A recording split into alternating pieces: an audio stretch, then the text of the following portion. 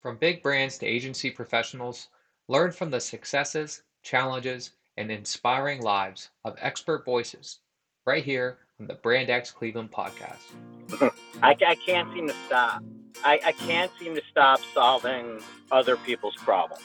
I always loved the arts and art, just an innate quality in myself that I was always just drawn to. I have a lot of women in particular that I admire in the agency world that I have watched work really hard and break down barriers to get me to where I am. So I want to do the same thing for the next generation. So I think we've grown just being niche in what we do and being able to be nimble and offering what clients need. You're in the trenches. Didn't you work 30 years to get out of the trenches? And I like being in the trenches. I like the day-to-day stuff. And I think that puts me more in touch not only with the media, but my clients. I could use my past experiences in leadership and things like that to help a thing grow.